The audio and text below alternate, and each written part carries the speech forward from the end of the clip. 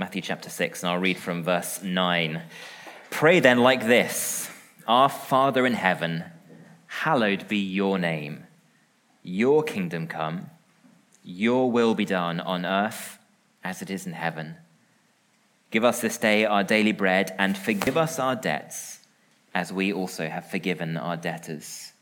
And lead us not into temptation, but deliver us from evil.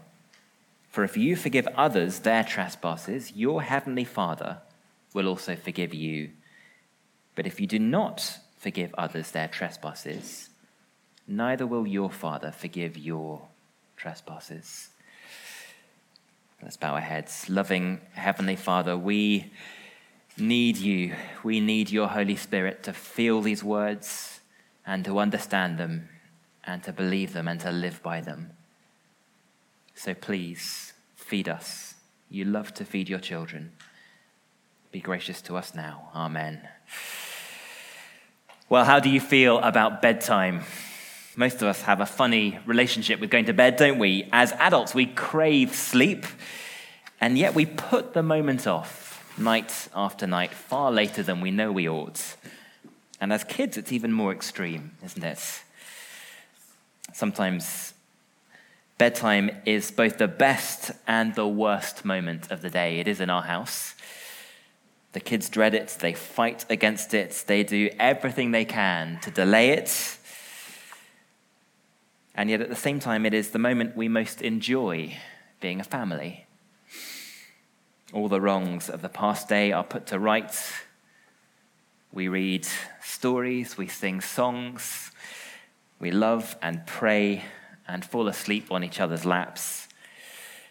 And of all the memories our kids will grow up with, I'm willing to bet that the most precious ones will be made in that little window every night, which they spend all evening trying to avoid, trying to run away from.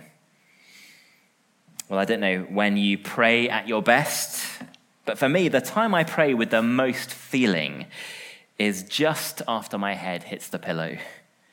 That's when I tend to run through this Lord's Prayer, if for nothing else, then I'm too tired often to pray anything else. But it forces you to say the words that perhaps you've been putting off all day. Words as central to the Christian gospel as it's possible to find. Father, would you forgive me all over again for another day of debt? Petition number 5 is the worst and the best thing we ever pray, isn't it? The most painful part of every Christian bedtime, but also the most lovely. It's the worst because we have to come face to face with the Father we've wronged, the one we've been hiding from, and we have to account for everything we've done. We can't ask God to forgive our sins unless we're willing to name them. And yet it's the best because it puts everything to rights. It's Father time. Time on the lap of the one who loves you. And we are never as real before our Heavenly Father than when we've been honest with him. So often with the kids, bedtime is when it all comes out. But that's when we discover that we are loved all over again, isn't it? Just as much as he loved us yesterday and as much as he ever will when we're honest with him, real. And so petition number 5 of the Lord's Prayer is about wonderful release. That's the sense of the word forgive there. It means let go. The idea is of a massive burden being lifted from us. It's teaching us Christians that we need to live daily under the mercy of God in Jesus. Mercy which releases us from debt to him, just as it releases our hearts from bitterness towards others. And so there are 2 parts to this verse. It gives us both a daily mercy to rejoice in and a daily mirror to reveal ourselves in. If we'll rejoice with Jesus in that mercy and look with Jesus into that mirror every day, we'll find the experience very hard. We'll want to put it off, and yet very, very lovely. First then, a daily mercy. This is a prayer about the rich released from debt. And that is a great mercy to rejoice in, isn't it? Luke's version of this prayer uses much more plain vanilla language than this, ordinary language for sin. That's where we get the version that we prayed a few moments ago. Forgive us our sins, or forgive us our trespasses. You'll often hear churches praying that version. The idea there is of doing what God forbids, trampling his law. But Matthew here does a slightly different thing, doesn't he? And it's interesting, I think, in two ways. Firstly, Matthew likes to picture sin as debt. And secondly, the ones who are indebted are those of us who are rich already. This is a prayer for Christians to pray, forgiven people already covered by the cross. And yet it's us who are rich who pray every day that God would cancel our debt. So why is debt then such a helpful way to think of sin? Well, it broadens sin out, doesn't it? Far beyond our little peccadillos to something much more fundamental. When we pray this prayer, we're recognizing there is something fundamental that we owe to God as our Maker and Redeemer and Father. We owe him perfect, perpetual loyalty and love. We owe him ceaseless, open-ended, hot-hearted obedience. So sin at its root is far more than doing naughty things. Sin is failing to give what God deserves, refusing to pay what we owe him. A human being who doesn't love the Lord his God with all his heart and soul and mind and strength is like a child who takes a precious gift and doesn't bother to say thank you. It's like marrying a bride and refusing her a kiss or a word of kindness, or being given the chance to see the greatest work of art ever made and walking away from it without so much as a second glance. You are faced with something objectively, wonderfully beautiful and moving, and at the very least, when you're given a privilege like that, you owe the Maker a gasp as you appreciate his skill. And as creatures of the Maker, we owe him far, far more, don't we? We owe him everything we are.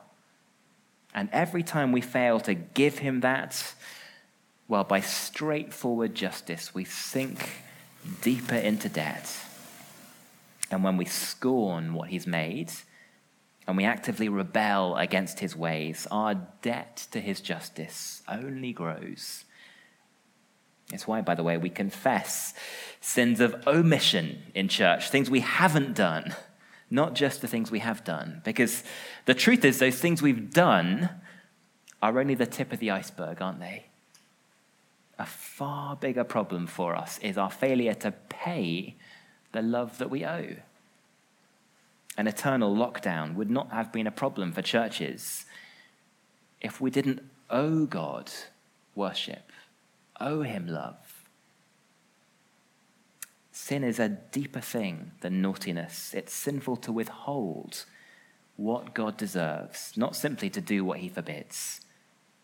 James Packer writes this: when we examine ourselves, we'll find that our saddest sins take the form of good left undone. Now, when you owe something you can't pay, it is an extremely alienating experience, isn't it?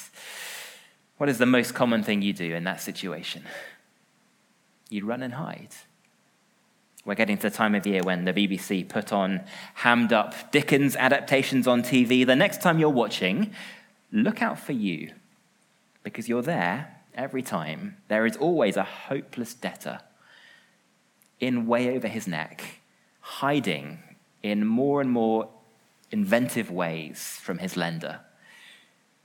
Matthew likes to use that idea of debt as a picture for sin because it is personally awkward and alienating like almost nothing else. And because once we're in a debtor's relationship like that to God, only he can release us. So we don't pray to him, Lord, give me one more day and I will dig myself out. No, we pray, Father, forgive me every penny I owe. We have no way of going back to yesterday and filling in that ever-deepening hole. It is unpayable. I wonder if you've ever stared at your own budget and had that same feeling. It is unpayable. There is a hole here that I have no hope on earth of ever filling on my own. And so we pray this prayer because we know that only Jesus can pay it. Forgive means forgive. Someone doesn't forgive a debt because you've come to him late with the cash. They forgive when they scratch it off the ledger once and for all and give up all hope of ever getting back any of what they're owed. When God forgives us our debts, he is freely and kindly giving up all claim on the love and obedience which he was entitled to, because his love for you in Christ's sake is big enough to take the hit. So while there might still be consequences that we have to face in this life for our sin, there can never be punishment for something he's forgiven. It is scratched off the ledger. It's gone. You asked God to forgive, and he said, Son, it is all forgotten. Jesus has paid it. There is no condemnation left for you because you came to me in him. You spent the money. Now he has paid the bill, borne the cost. And however long we've put that off, let's never forget that being forgiven by our God and Father, that is the most wonderful thing it is possible to know. Isn't that true? That is what it is all about, this Christian life. Now that brings us to the other interesting thing we noticed, and that is that this is a prayer for the rich. It's a Christian prayer. And perhaps you might be thinking, well, how can I be in debt to God when Jesus has died for me once and for all, and all that is his is now mine, and all that was mine is now his? How can I be in debt if that is true?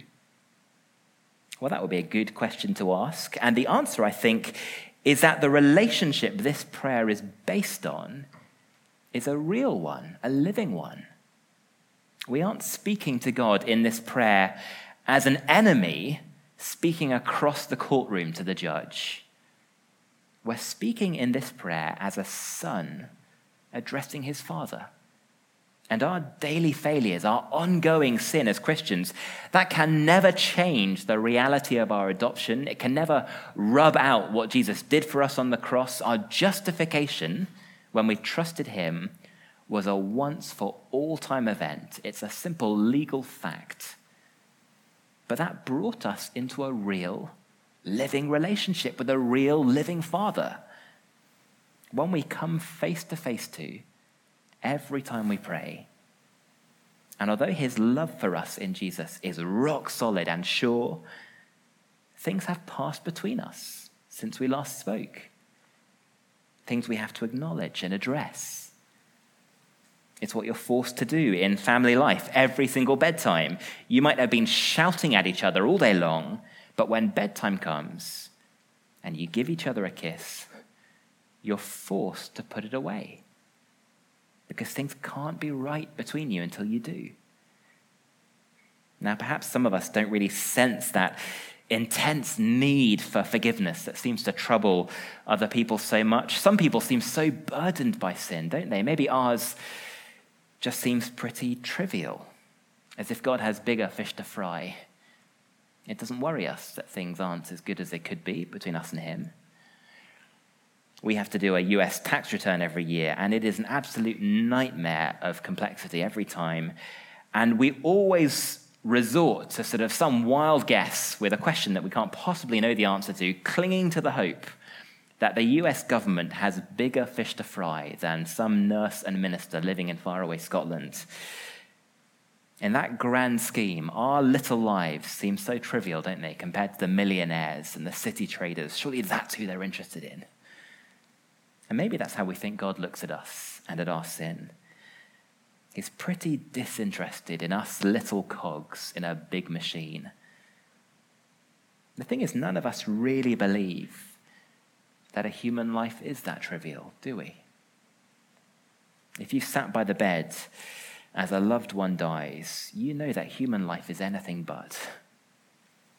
No matter how successful or rich or well-known, in that moment, all of us recognize something incredibly significant happening.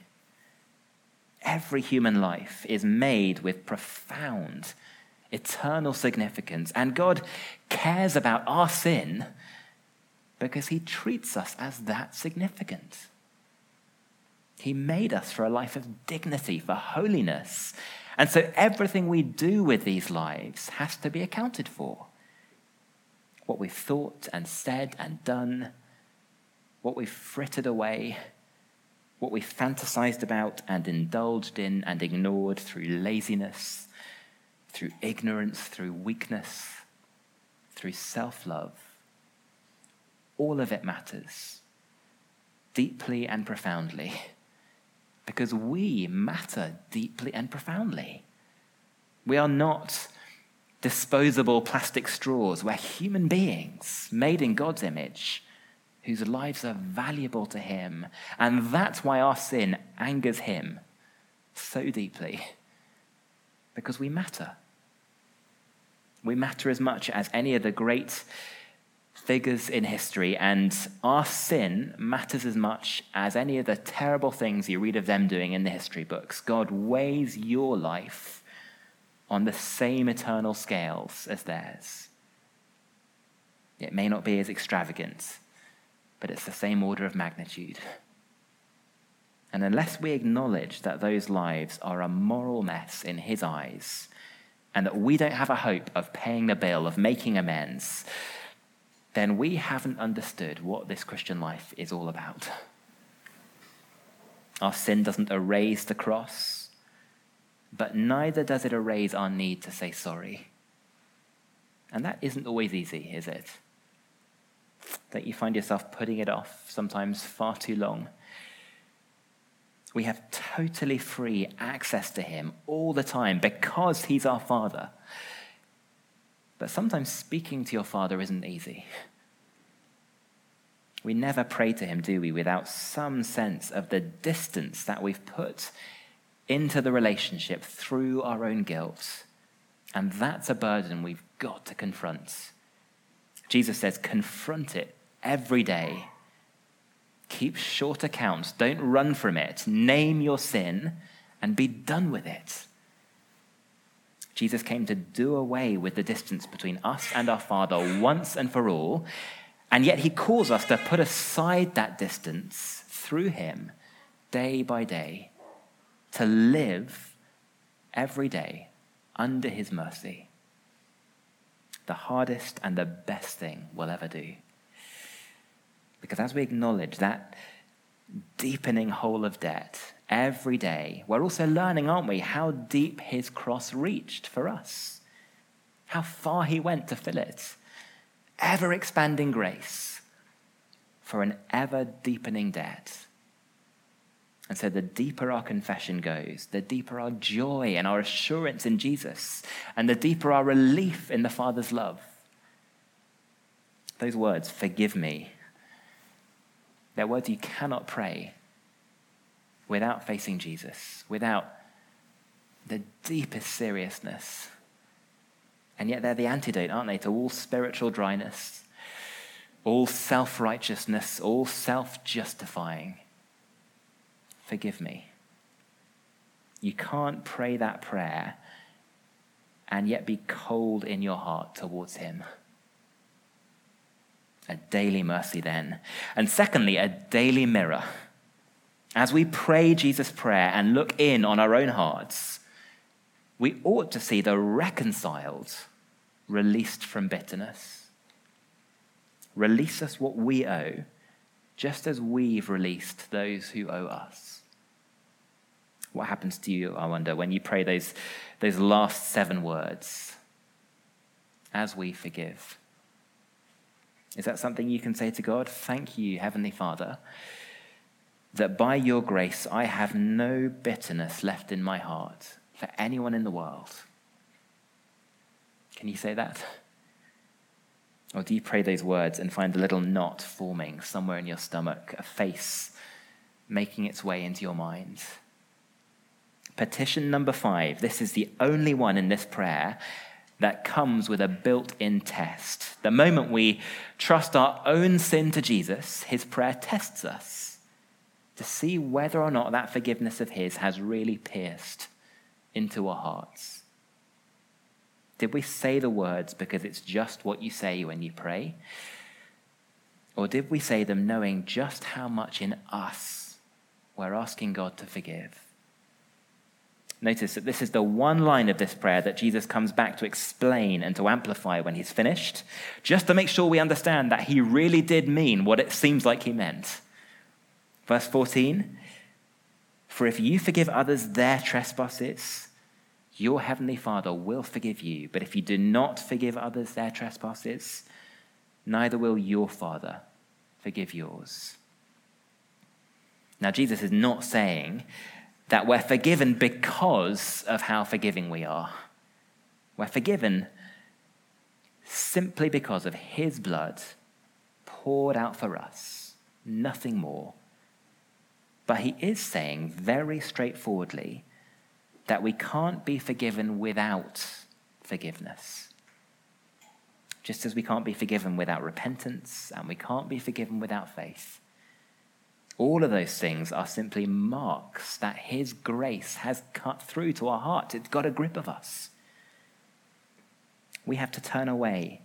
In coming to him, we have to turn away from all of our self-righteous clinging on to hurt and offense. Later on in this book, Jesus will tell a parable about an unforgiving servant, and he is so far in debt to his master that by rights his entire family ought to be sold off into slavery to cover the cost. He is deeply in debt, but his master is full of compassion. The servant, though, he is full of bitterness. He goes straight from the scene of his forgiveness and finds the one fellow servant who owes something to him, and he literally tries to choke it out of him. And the other servants see it, and they are disgusted. And they go and tell it straight to the boss. What does it look like to the world when us Christians, who are constantly going on about second chances, treat each other without grace? It disgusts them. And most of all, it outrages the master. You wicked servant, he says. It angers the God of love when his grace doesn't rub off on us. In the strictest sense, our being forgiven is not a condition of his forgiveness. It is a simple, necessary reality for someone who's received it. If you're someone who's been forgiven, you will be someone willing to forgive, without exception. Calvin said that it is just the mark of a forgiven person with their Father's Spirit in their hearts. Forgiveness is what distinguishes the children of God from strangers. How do we react then? When others hurt us and betray us and disappoint us, maybe that is the single biggest mark of whether you've actually received and experienced God's grace in your own heart. How do you react, friend? Jesus died, among other things, to release you from bitterness. So what do we do then when we find these last words sticking in our throats? We find them hard to pray. Well, that is when you need to go right back to forgive us our debts, isn't it? Ask for a work of God's Spirit in your heart. Perhaps there is some hurt that we struggle to let go of because the other person's repentance just doesn't feel adequate. Maybe it doesn't even seem sincere. Do you have to forgive someone who has never even properly said sorry? Well, how have you known your Father in heaven to treat you? How sincere does your repentance look? Has he held back on his forgiveness until you showed perfect repentance, perfect remorse? Or is the truth, in fact, quite the opposite? God has killed the fattened calf for us while our repentance was completely inadequate, it's still completely inadequate, isn't it? God has gone and run to wrap up his son, his prodigal little boy, in his arms, while we were still a long way off from home.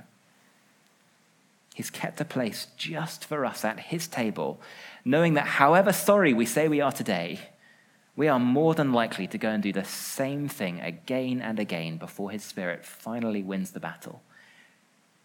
In fact, he's called us to eat and drink with him week after week, again and again, precisely because he knows the life of faith will involve mistake after mistake, and we will keep on needing that reassurance of his forgiveness. He hasn't held out on us because we aren't sorry enough, because none of us ever have been. Perhaps we can't put away that resentment because it just stings too deeply. They just don't have a clue how much they've hurt us. Maybe they aren't even capable of understanding that. Well, how well do we understand it? Are we even capable of grasping it? Do we have a clue what it costs the Son of God to forgive you and me? I don't think so. So who are we then when a brother or a spouse or a friend comes asking to be reconciled, to demand something from them that God the Father has never seen from us? Now, that doesn't mean, of course, that we turn a blind eye to people's sin. A wife might forgive her abusive husband. That doesn't mean she ought to trust him again or let him anywhere near her. Sometimes sin makes a mess which is simply beyond us to fix. There are consequences. And we have to trust it to God and wait for him to fix everything. He can see what's genuine. He can sort through the mess. He can perfectly balance justice and wisdom and grace. So we're not responsible for clearing up every last consequence. Sometimes we have to leave that to him. But we are responsible for what goes on in our hearts and for the people we shut out of them. Jesus is not asking us here for perfect forgiveness. Otherwise, none of us would ever be forgiven. He knows it isn't easy. It takes time. It takes the growth of the gospel in our hearts. Like every other part of repentance, ultimately, the ability to let go of our hurt is God's work in us, one of his many, many gifts, and one of the works he has promised to complete if he's begun it. So let's end then with a word of encouragement. If we pray these last 7 words and they cut us, we find it hard to say, that might well be a sign that God's work in your heart has actually begun. The desire to let go and forgive, even when you're struggling to do it, that desire is something God has put there. It's his seal, the Father's Spirit. And the more you feel that desire to forgive, says Jesus, the more encouraged and emboldened and assured you ought to be of your own forgiveness. It is his testimony to you. And so the more we look in the mirror and see where our hearts sit in relation to others, the more we're forced to look at him, and it drives us right back to the beginning, doesn't it? So that we can say, thank you, gracious God, that however I lived today, I lived it under your mercy. And tonight I can go to sleep knowing that I'm a child who is loved for all his flaws by my Father in heaven. The hardest of prayers, and yet the loveliest of all.